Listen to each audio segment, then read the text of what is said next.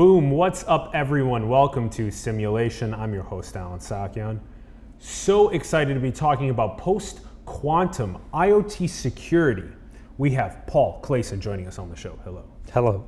Thanks for coming on, Paul. Really appreciate it. Nice to be here. I'm super excited for this. Big shout out to Steve Waite for introducing us. Yeah, great guy. Great guy. And I'm so pumped. This topic is really important as we move into the IoT era and into the security side of that, and also into quantum computing. For those that don't know Paul's background, he's CEO of Agile PQ, which developed IoT security that survives in a quantum computing era. And you can find the link in the bio below, agilepq.com, as well as his LinkedIn profile.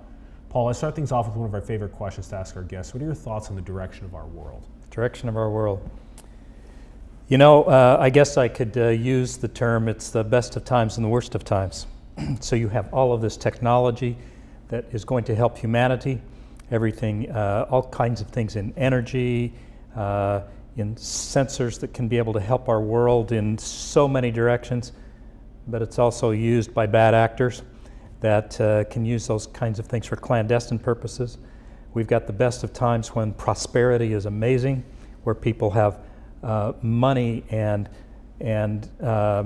food and happiness in a lot of ways, but there are still so many tragic situations around the world, everything from still vast hunger in some places, to children who are at risk, to human trafficking, to all kinds of things that we are grappling with in this world. And it seems like there are times when the faster we go to create good situations in the world, the faster that a negative aspect grows as well. So we've got a lot of work to do, but there's a lot of hope in this world. Yeah, that's actually a frequently reoccurring point from people on the shows. It's the best of times and in some crazy ways the worst of times. And so how do we win this wisdom race where we have all these democratization of all these exponential technologies, but we also have to level up our wisdom, our ability to maximize prosperity, to know how to play well together. And so what would be maybe a core principle that you would recommend people to embody as we move forward?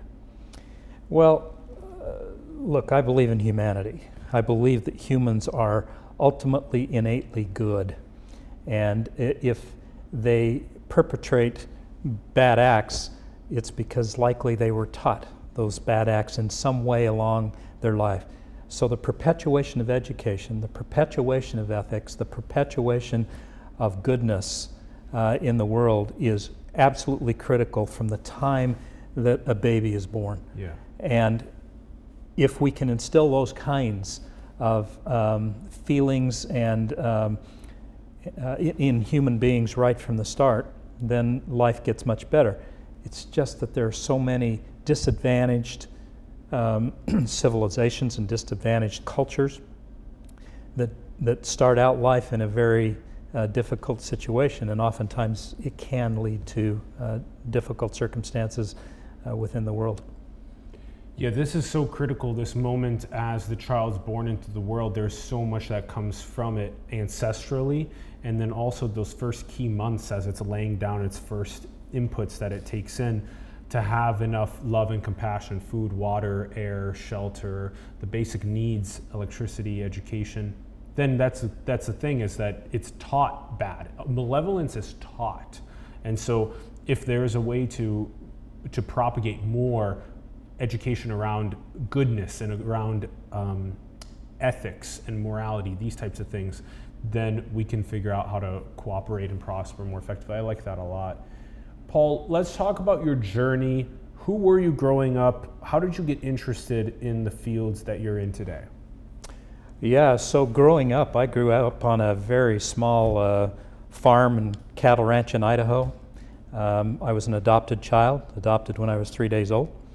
And grew up with an older brother and two younger sisters who were adopted. My mother could not have children biologically, but boy, you would never know it in our household. We had more love, more nurturing, more help, more strength in our home than you can ever imagine. We were as poor as we could be on this small farm. I didn't know that. It was an amazing, amazing childhood, and I grew up just knowing ethics and knowing goodness and knowing to be good to other people, and being awakened in the middle of the night by my father and saying, come on, our neighbor's barn is burning, we're going down to help put the fire out and keep the embers from going to his haystacks and his home and other buildings. And so we grew up being neighbors. We grew up helping people. And what an amazing, amazing upbringing I had. It was, I couldn't have had a better upbringing. It was truly amazing. And just as an interesting side note, I never did know birth family until 1 year ago right now. And I took a DNA test, and when I got the results back, it's a long story, but I was reading I took the test for a medical profile, and got the medical profile back and was reading that, and I was on a business trip, and my wife said, are there any birth relatives? It hadn't occurred to me to look. I was just reading the medical profile, and I looked, and there was a birth sister and 2 birth brothers. Whoa. Listed there, half brothers and half sisters. And through that experience, without going into all of the long details, within 30 days, I had met online, then spoken with on the phone, and then flew to meet birth family on both my father and my mother's side. And my birth father had passed away, but my birth mother is still living. She lives in Olympia, Washington, and I've met her now and seen her many times. And I thought the first question she ever asked me when she got on the phone with me was this. What? She said, have you had a good life? Are you okay? I've worried every day of my life that I gave you away and it wasn't the right thing to do. And I was able to assure this beautiful woman that she, for whatever reason, if she couldn't raise me, that she did an amazing thing for me, because I had such an incredible, impeccable early years in my life. So that's the early stage. Paul, that's such an interesting story. So when you grew up, it was on rural Idaho. Rural Idaho. Okay, rural Idaho, and you had another adopted brother and sister. 2 sisters and a brother. Yes. 2 sisters and a brother. So you have 4 total adopted children in this family. In this family. Wow. Yeah. And then, and from 3 days old. From 3 days old when I was adopted. In Idaho. Yeah. And so then, as you're growing up with them, you said that you were given, you all love and what you needed from the parents that adopted you, and then it was like hard for people to see, or it didn't really feel like it was an adopted family. It felt like it was a biological family. That's when I think it's so important, because then the adoption feels like it's. I recall an instance when I was in grade school when, just as children sometimes naturally do, but they were really giving me a bad time, because everyone knew that I was adopted in this small farming community, and I never knew a time when I didn't know that I was adopted. But to me, this was my family, and my mother and my father. But some out on the playground, some kids were giving me a bad time about being adopted and that I was found on the side of the road and all the kinds of things that they can do. And I came in the 2nd grade, and my 2nd grade teacher looked at me and she said, "Are you okay?" And I burst out in tears because I didn't know how to handle that. And she knelt down by me and asked me what was wrong, and I told her what had been said, and she stood up, and I'll never forget her telling the whole class, "You guys have no idea what his parents had to go through to get him. And they love him as much as any parent would love their own child." And it was a great learning experience for the entire class. And it absolutely solidified in me that I'm okay. Yeah. I'm just fine. That things happen in life, but how you build those and surmount those difficulties means everything. Yeah, and how you have a mentor or a teacher that can helps you along the way. Helps you along the way, and help the whole class learn that along the way. Yeah, of course. Those are pivotal moments. It helped you with who you were truly, with embodying who you were, and rather than needing to bury it aside to fit in or whatever. Yeah, that's so important. And then also, it's interesting that your biological mother said that she worried about you every day, and that if you were okay and had a successful life, all that type of things. and that you just recently found that out through DNA testing. You know, there's very interesting things that science is able to unveil for us, and that's one of them, is this ancestry. So then what about your interest in science and technology and the fields that led you to Agile PQ? How did all these things develop? Who were you? Well, I spent a period of time coming out of college involved in politics. I ran a congressional campaign and went to Washington. I was chief of staff to 2 congressmen in Washington, and worked for the White House doing what's called advance work, setting up details when they would travel and taking them through the events as they would travel and so forth. I was not involved in policy at the White House, but I learned an awful lot about that. And I've remained active in politics ever since, working on campaigns, being campaign chairman of people who have run for Senate and the House and governor and various other things, and sat on presidential campaign committees. That's been an active part of my life. But through all of that, after I left Washington, D.C., I wanted to get into business, and I went into the investment business. And I learned corporate finance and business, being involved in that. Then I wanted to move to the operating side, and a friend, a very dear friend, a wonderful man, had started a technology company in speech recognition software. And he invited me to come and join him in his company as a vice president, and I did that and started running around the world trying to look for a variety of development contracts for that speech recognition. And then since then, I've had the opportunity to go into different kinds of really leading edge technologies, and started serving as a CEO and growing these companies, and putting money behind them, putting people behind them, and growing these leading edge technologies. And it's been a journey, because it hasn't been only in software. It's been in software, nanotechnology, solar energy, a variety of different industries. And it's been a real ride. It's been a lot of fun taking those companies, growing them, getting them to the next stage, and moving forward. Yeah, very multidisciplinary, polymathic, tons of different fields of science and technology, especially politics too, in DC too, kind of learning about how that works. Yeah. These are like different engines of change, and to know how they work makes you more well-rounded. And also it grows your emotional intelligence skills, because you have to learn how to relate to people in the political sphere, in growing companies, investing in companies that are trying to make different impacts. So then what led to then Agile BQ? Well, I had been working in a company that I had grown, and it was getting to a larger point. We hired a new CEO who had a PhD in nanotechnology, and then I started doing some consulting for investors who would say, could you come into this company and help get it commercial, or in a couple of cases turn it around, or find a workout for a company. So I did that for a while, and then a friend invited me to look at this company. He had had a 35-year career at Intel, had been contacted by Agile PQ to see if they could find some markets and do some things. Really good group of people who had founded Agile PQ, but I think the timing was right for maybe the board and the early investors, who were more family investors, angels, family and friends, to maybe look to someone who had been there and done that before, helped to bring the company to the next phase of pulling it into commercial launch.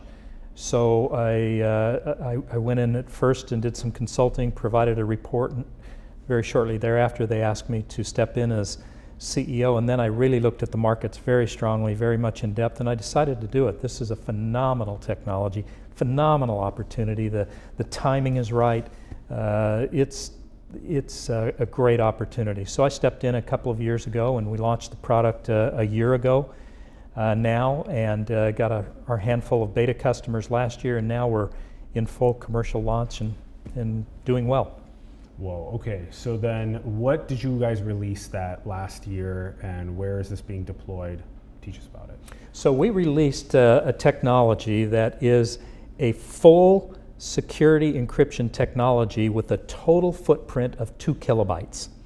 So that means that total encryption security can reside on the smallest of what are called IoT devices, Internet of Things. These are very small computing devices connected to the internet, and mostly they are machine-to-machine communication. So it's a very small device communicating with the server, collecting data. Sometimes it can be as small as an off-on switch. Sometimes it can be a thermostat on a wall that you run from your smartphone. Sometimes it can be a sensor that's sensing something on a manufacturing floor, whether that be vibration of a motor, heat, light, all kinds of sensors. They are now connected to the internet, which provides massive amounts of data and allows for greater quality of products, greater security in some cases.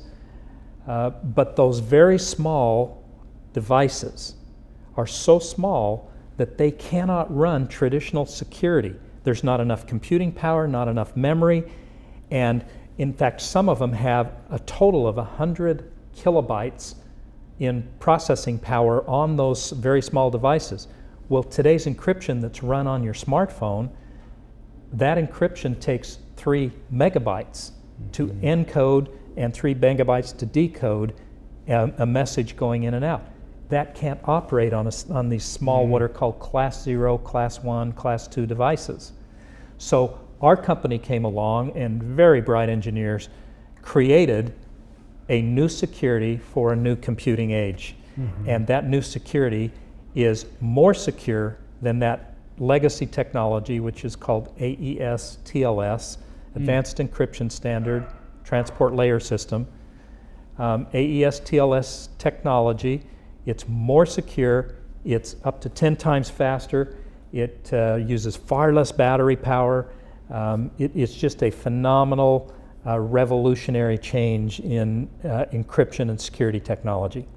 Whoa. All right. So let's break down some of the nuance. So then you have so it's software. It's packaged in 2 kilobytes is the size. Correct. Of the software, and then that goes on IoT devices. It does. And the IoT devices have a classification in terms of size, like Yes. class 0 is smallest. The smallest. And what's the largest class size? Oh, I don't even know, but a smartphone is roughly a class 3, sometimes a class 4 device. Okay, so got it. So 3 or 4 is on smartphone level. So class 0 is like we're talking grain of rice. Yeah, it's very, very small chipset, less than 100 kilobytes in processing, very little memory.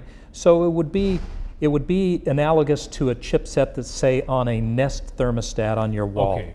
So then something, let's say that the chipset in a Nest thermostat or the chipset in any of the other sensors in, like you were describing earlier, in the factories for machines that are constantly watching machines, or any camera sensors on maybe autonomous vehicles or wherever, right? We want to make sure that what information that camera is seeing when it's looking at the road is then as the data is being transmitted to the server and which is potentially, just cloud computing what the camera is seeing, and then making decisions in millisecond time frames, that Correct. You need to then run that data, that camera sensing data, through your encryption, which only takes 2 kilobytes. You're encrypting it, then you're sending it to the server which needs to then decrypt it to run the computation. Yeah. So you use a key. You, in essence, obfuscate the data. You scramble it, send the message in an encrypted form. Then there's a key on the back end that will decode the message. It's received by the server, and then it can continue to send messages back and forth. What those small devices are lacking today is that kind of encryption, full encryption on a very small device. There are some technologies that people believe are security, like a simple authentication and authorization. The server says to an IoT device, are you the right device? The IoT device says, yep, that's me. And then it authorizes a data stream to go back and forth. That's called authorization and authentication and authorization. Sometimes small IoT devices will have that. Sometimes they don't. The vast majority of the billions of IoT devices that are already deployed across the world have zero security on them, no security on them whatsoever. So if you've got a smart thermostat, in some cases smart doorbells, in some cases smart consumer goods, or in sensors on a factory floor, or all kinds of IoT devices, they just simply don't have security. And in some cases, there's just a lack of education about why that's even important. Yeah. People will say, well, it's only this amount of data. Why would we ever worry about that? There's a massive number of reasons why people can be tremendously exposed, and the corporate risk goes up by having an exposed computing device connected to the internet. Yes. Okay. So then the actual process of securing these data streams is extremely important. And then also that you call this SLIM, Secure Last Internet Mile. And then that's also for both the last internet mile, but also it's SLIM as in the actual tech is 2 kilobytes. So that's the idea. It's like, Secure Last IoT Mile. IoT Mile. Although in today's world, these devices are so small, we sometimes joke that it's really no longer an IoT mile, it's an IoT inch. That's right. I mean, these devices are so small, and they're so constrained on computing power and battery power and various other things. Yeah. Okay, so the constraining aspects of these class 0, class 1 IoT devices, they're super small. The chipset, it's not really able to take on a whole lot of processing capacities on board itself. So it's really trying to just take in the data that it's having and then encrypting it with that key and then giving it to the server, which has the other side of the key to be able to decrypt it. Yes. And does that key change? Oh, yes. The key changes how often does it change? Well, this is an interesting thing. So in an AES, a standard legacy security type system, they create a key at the beginning of a message, a key at the end of the message.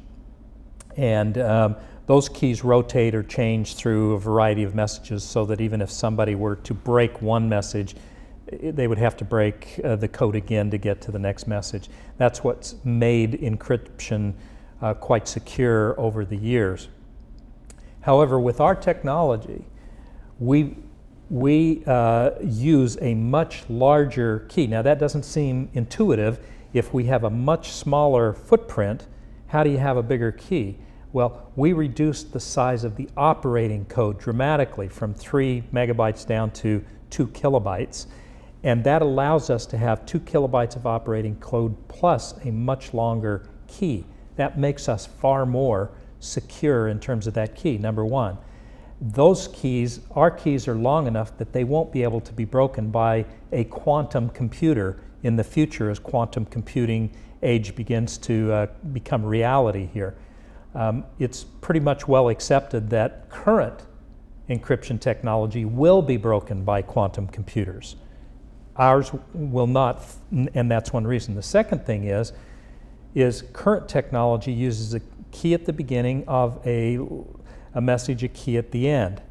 We break that message up into much smaller byte sizes and put a key at the beginning of and end of each byte, not at the beginning and end of each message, and we rotate those keys continually. That also gives us a distinct advantage in a quantum computing environment. So this becomes some things that we do that are strong competitive advantages that are built into our algorithms that allow us to operate, and will protect people as quantum computing becomes pervasive. Okay, and one more time on the two important pieces that enable you to... So size of the security key. Size of the key. Yep. Okay.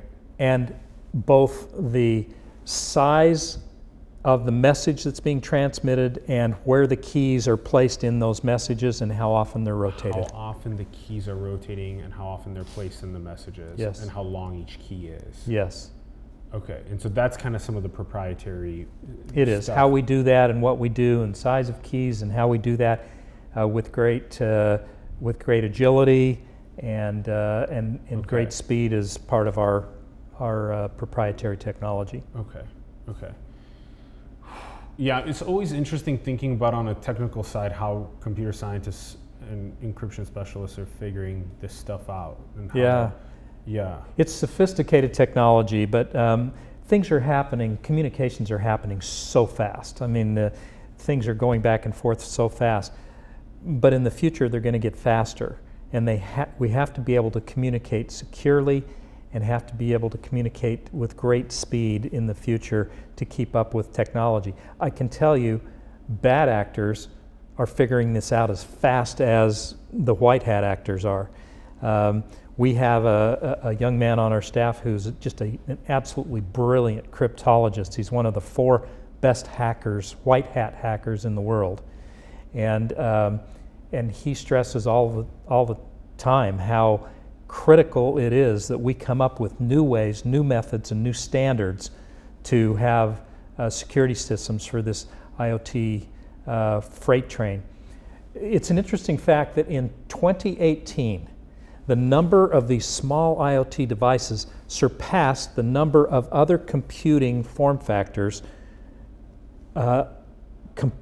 combined throughout the world. So all of the smartphones, laptops, Wow. desktops, servers, IoT devices now make up more computers than all of those in the world. And IoT only really started in earnest about 5 years ago. So the technology adoption has been just vast. Well, we're not keeping up to the computing growth with security growth and with some other factors, but primarily security growth to fit those form factors.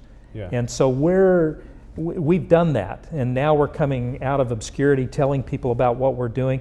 And we launched our product last year, finished up our beta accounts, got everything going, and now we're in full commercial mode with our technology. And already we've been signed up to be on over 300 million devices in the next 3 years.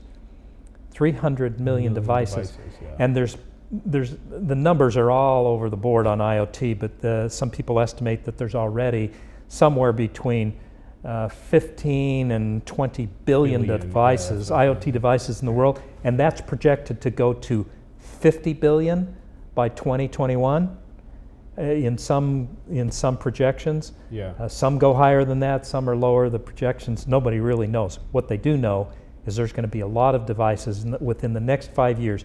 80% of the world's computers will be these small IoT devices. Yeah. So we better Wow. get real about putting security on these things. Yeah.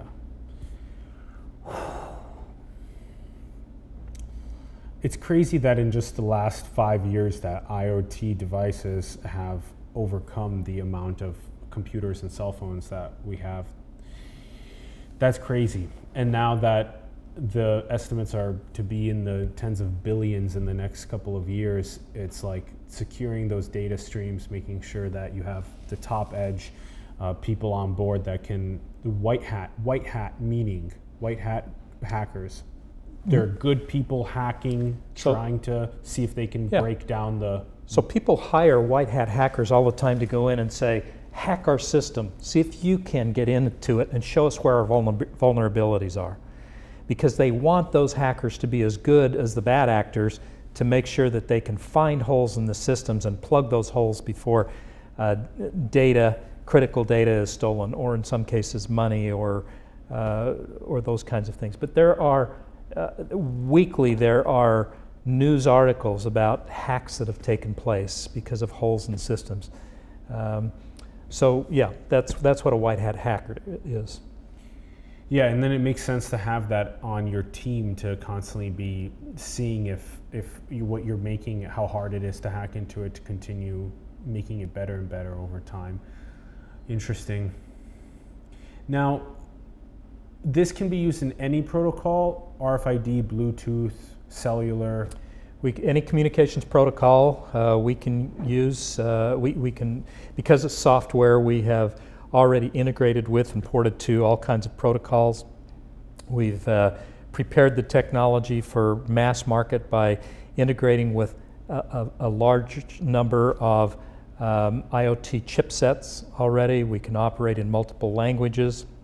So we have a toolkit that people can get. We have 10 free seats on that toolkit. People can get that, develop it into their product, and then sign a commercial license when they're ready to go to market with their technology.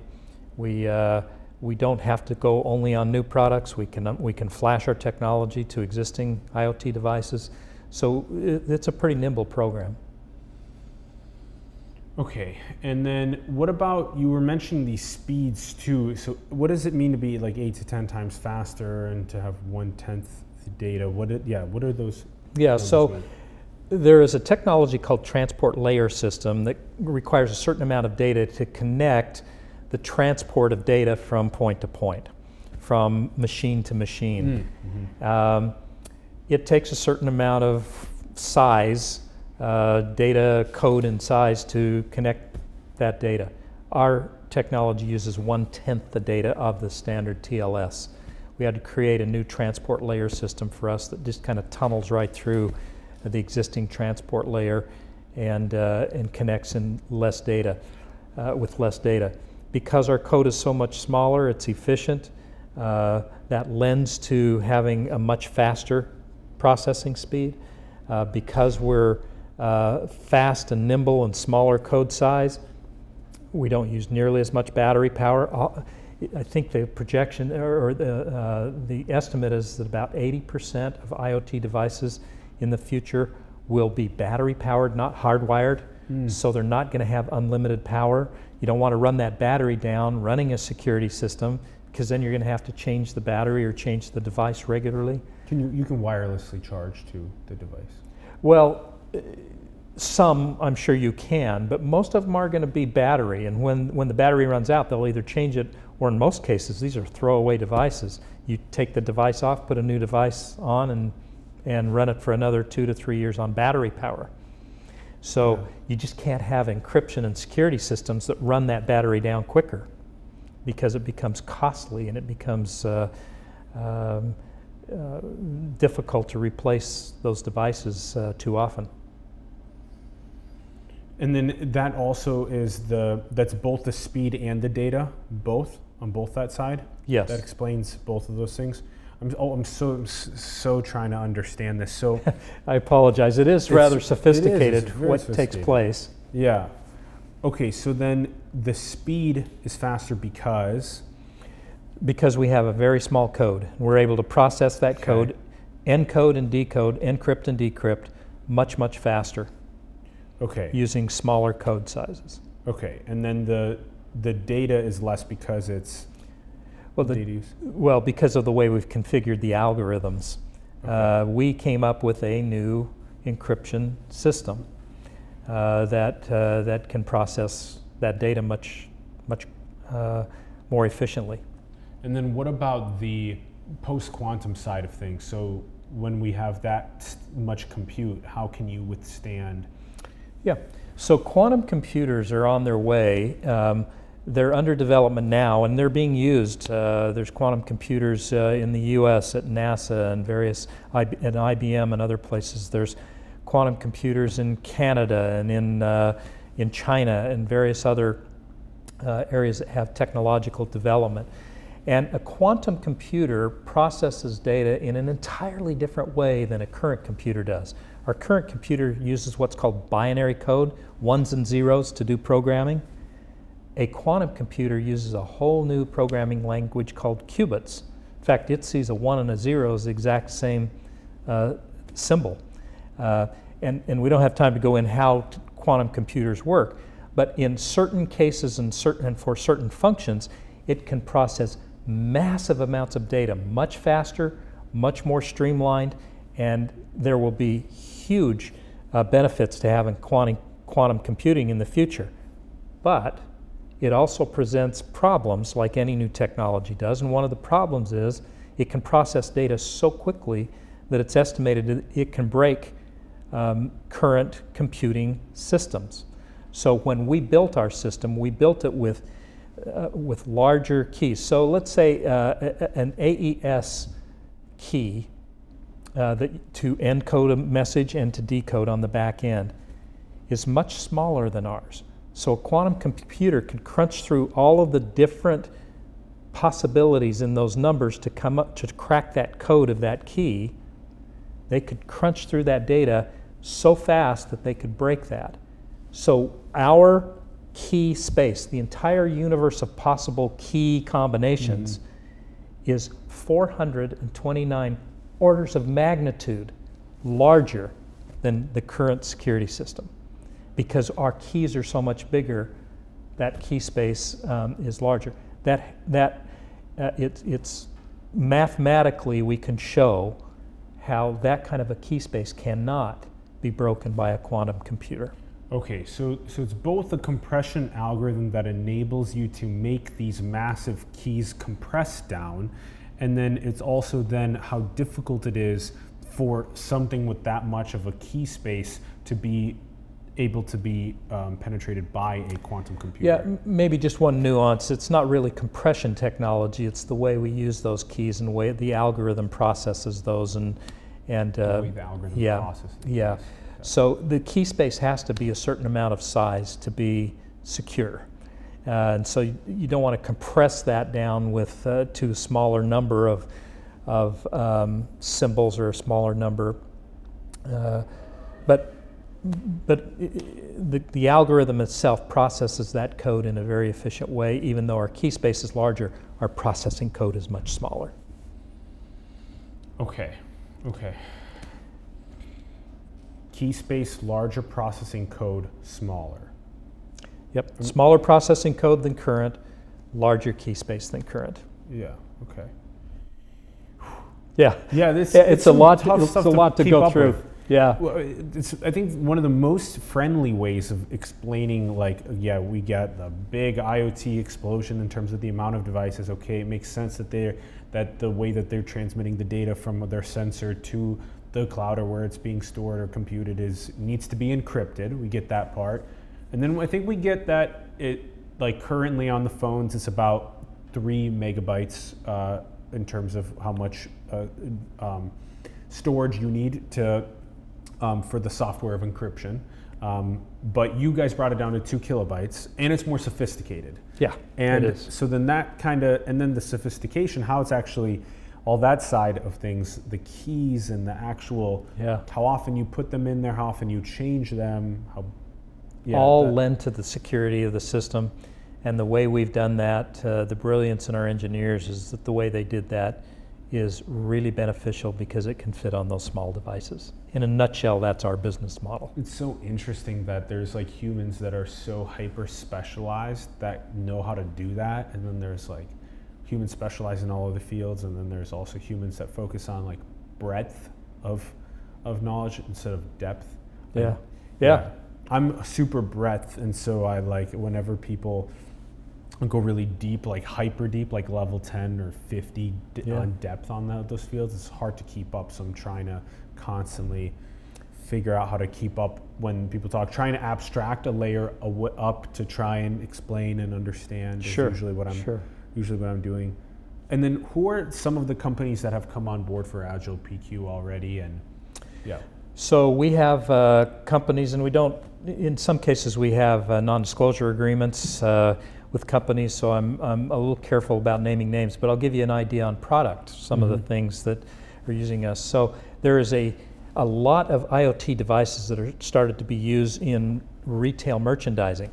So going into a retail store in the future, and some now, instead of seeing a printed pricing tag where a clerk comes by and if they want to change the price of a bag of potato chips, they print out a new tag, pull the old one off, put the new one on. Includes the price per unit, a barcode, some other things on that tag, that pricing tag. Those are now being replaced with LCD screens.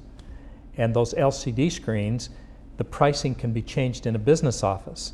So you can change pricing. And for retail stores, oftentimes they can change pricing several times during a day. Couple of examples.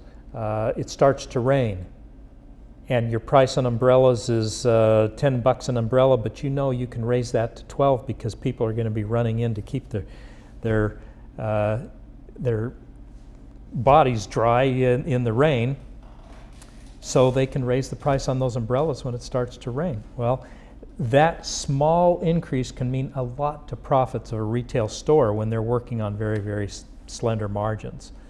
So that kind of technology can be very, very beneficial. It can reduce the number of employees who have to put pricing tags out, and you can repurpose those employees to greet customers and show them to where the goods are that they're trying to buy.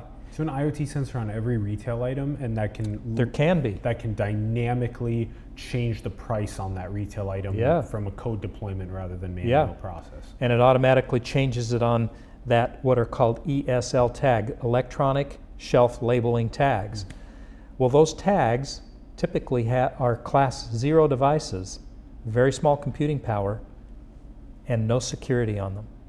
So we went to market with that and signed a couple of contracts where we are now providing security on those electronic shelf labeling tags. That's one application.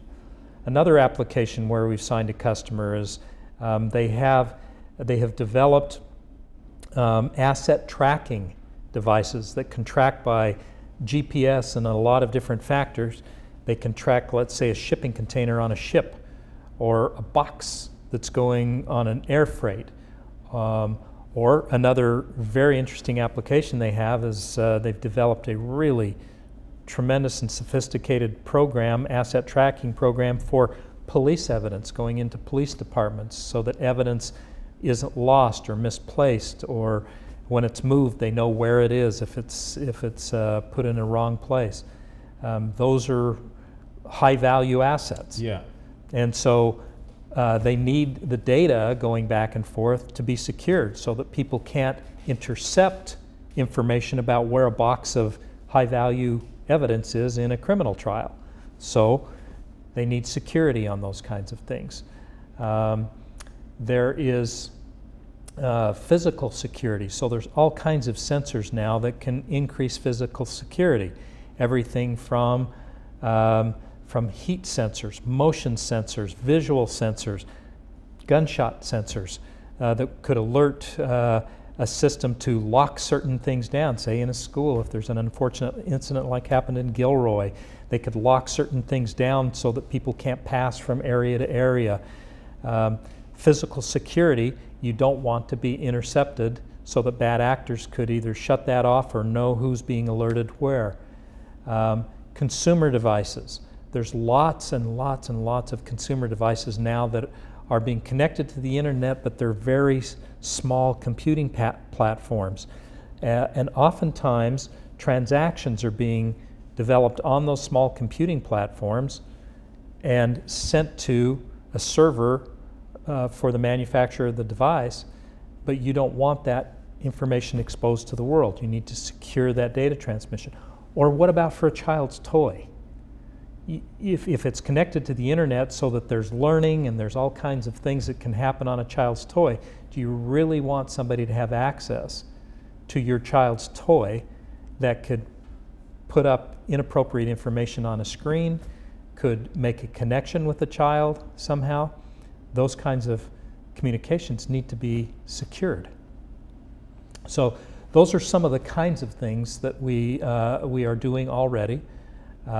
Smart cities, there are sensors all around cities, like here in San Francisco, where there might be sensors that count people as they go by, or count cars, or see how fast people are going, or detect all kinds of weather changes, humidity changes that may affect road conditions or sidewalk conditions. All of those kinds of things become smart cities applications. We have smart cities contracts now. Those are some of the kinds of things that we're securing the data that's being collected. Damn, yeah, that list of applications is so long already. And it's huge. It's huge, it's huge. And everything from, the smart cities that you're describing all the way to just knowing, just putting a massive code deployment out to a bunch of IoT connected devices that can then instantly make a change in the environment. Yes. It kind of, do you ever do you ever concern yourself with like that our direction, is that making us more safe, or is that making us, how do you feel about that? IoT? Yeah. Well, right now it doesn't necessarily make us more safe, but it can make our world much, much better. Just think of medical technology for one. You have implantable devices. Implantable devices can be connected to the internet and can be monitored by a server, so that if there is a medical condition that could be life-threatening to someone, it can be detected very quickly, and medical help could be on the way very, very quickly. That's a big one. This monitoring of biometric states for predicting pathologies. That's a big one. But what if a bad actor Yeah. in a nation state, as an example, who didn't like the United States, wanted to figure out a way to hack a bunch of devices, and let's say there were 10 million devices implanted in people around the country, and they could literally either shut them off or cause malfunctions that could cause serious health problems, or in some cases death. Yeah, predictive crime analytics is also an interesting one, It but is. it also makes it seem a little bit like Big Brother as well. It does, but I got to tell you, Alan, a while back somebody asked me, what do you think of Big Brother, and should we even be doing this? Should the United States be looking? I got to tell you, everybody else is. China is watching you. Yeah, but doesn't that kind of like get us to the point of kind of like, does everyone need to be watching everyone, or can we like more ethically or morally evolve ourselves? I don't think it's a question of whether they should be. It's a question that they are. How do you shut that off? So what we need are people with ethics and understanding and securing of data in an appropriate way to be able to better our world. You won't be able to turn off the mass proliferation of collection of data that's going on in today's world. It's only going to grow exponentially. Yeah, there's no way that feels like, this definitely feels like one of those impossible, but who knows, we could possibly kick it off. But one person to try and take on 8 billion people that are all using all of the devices and the data proliferation and all that stuff.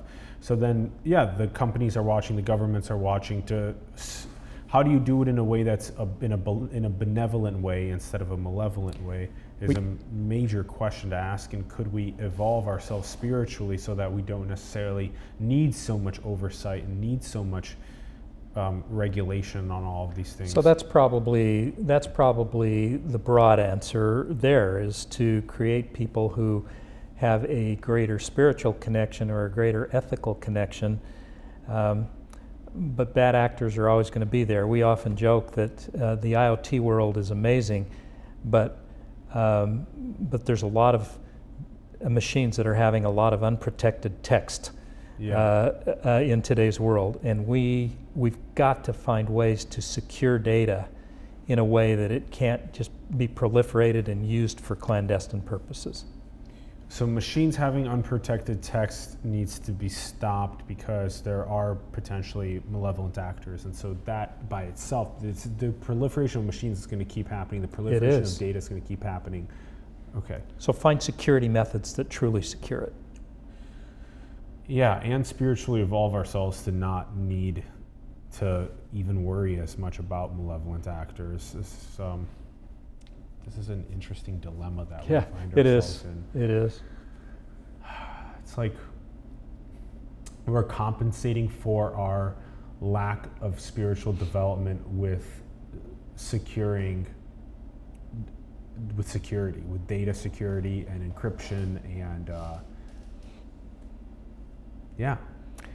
Well, it's the reason people in the Middle Ages built fortresses with walls that are very, very high. Yeah, that's another way to look at it. Yeah. I mean, it's been going on since probably the day the earth cooled. I mean, it's been going on where, the vast majority of people are just good human beings. People want to be good, they want to be ethical, they want to be good human beings. But there are those who take advantage of that goodness. And it always has been and always will be. So we won't stop, and in my view, we shouldn't stop the development of technology and the proliferation of technology to better our lives, to reduce hunger, to grow crops better, to help monitor where children are, to help monitor bad actors that seek to harm people. Those are all very good uses of technology, but they come at a price, and that price, so we're constantly trying to find the medieval wall, if you will, to protect against the development of these kinds of technologies. That's what we're involved in. And if we go back in time to Idaho, Paul, back as a kid, with family and with your neighbors, and just that purity and innocence of just being there. That world that doesn't need the massive stone walls or moats, and it doesn't need all of the insane amounts of encryption and big brotherness. How does that feel? Well, I tell my wife all the time, let's sell our house in the city and just move out to the country. I was respectful today. I didn't wear my cowboy boots, but normally I've got cowboy boots and jeans on, and there's a great appeal to that kind of thing. But it complicates our lives for me to be traveling a much greater distance to get to the office and all those kinds of things. So you protect your family and you do what you need to make sure that you reduce stress in other ways in your life. But there's a great appeal to living in the land and off the land, and it's a beautiful lifestyle. I mean, you were born in South Dakota. Your roots go back there. The founder of our company who developed the core technology lives in North Dakota and still lives there and doesn't want to move. So he commutes in to be with us periodically. There is the hustle and bustle, the commotion that is around us can lead to a lot of stress, and in some cases can lead to clandestine activities. We see a lot of homeless problem here in San Francisco and all around the country in major cities and so forth. It leads to a lot of problems, but we're not going to stop it. People congregate together for jobs and hopefully for support and being with neighbors and those kinds of things too. Yeah, the rush of the billions of people to metropolises have yet to really graduate from spiritual kindergarten, in many ways exacerbating further this disconnection from each other, this disconnection from nature,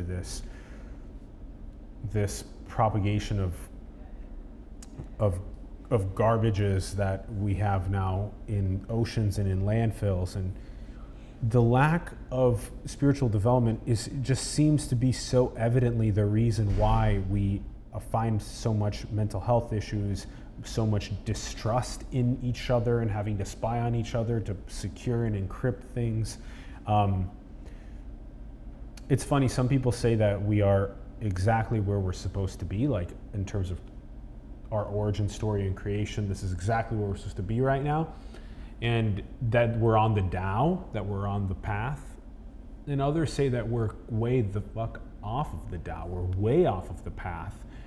That the path is what we were just describing a little bit ago, this young Paul on the farm in Idaho, and just having more innocence and more purity and more spiritual development, where we don't need all of the big brotherness pointed at all these different countries that have all evolved on the same rock.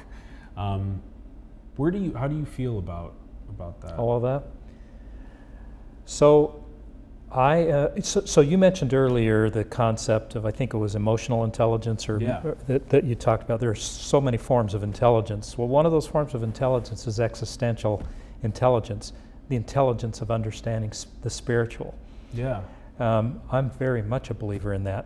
I am not a believer that we should say to children, I'm not going to help you nurture your existential intelligence or other types of intelligence in you, and you can decide as you grow up on your own whether there is such a thing as a spiritual realm or whether there is such a thing as God.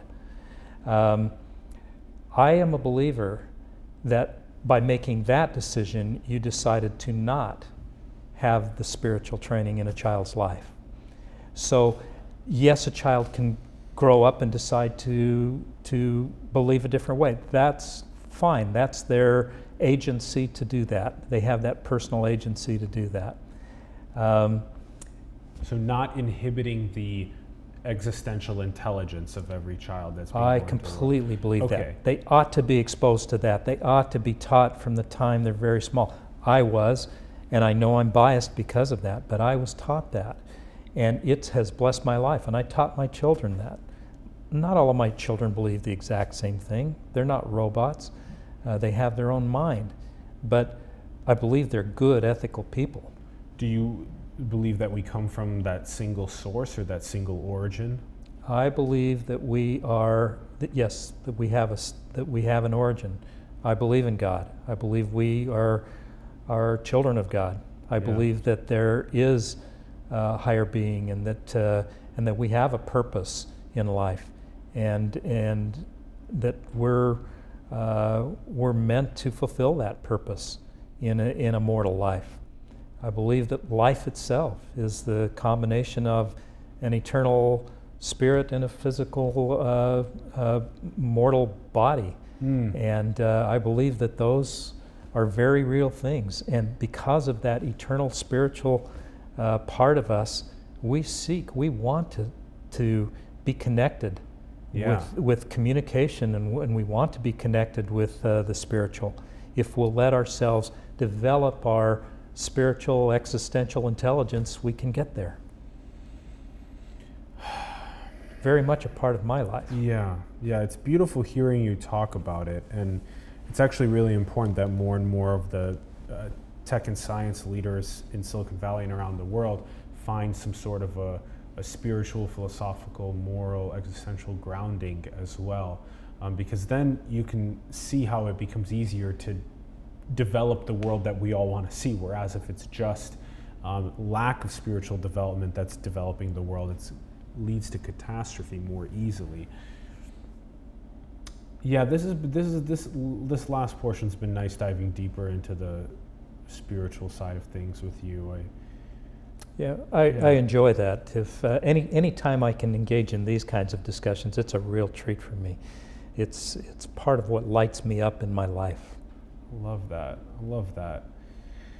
And then out of the spirituality that that you've developed and that you're also having with your children that is coming forth, that if we are all then from that same origin, if we are all then from these children of God, or these nerve endings of God experiencing itself and creating that, do you think that our disconnection from that knowledge is the reason why we have so many of the issues?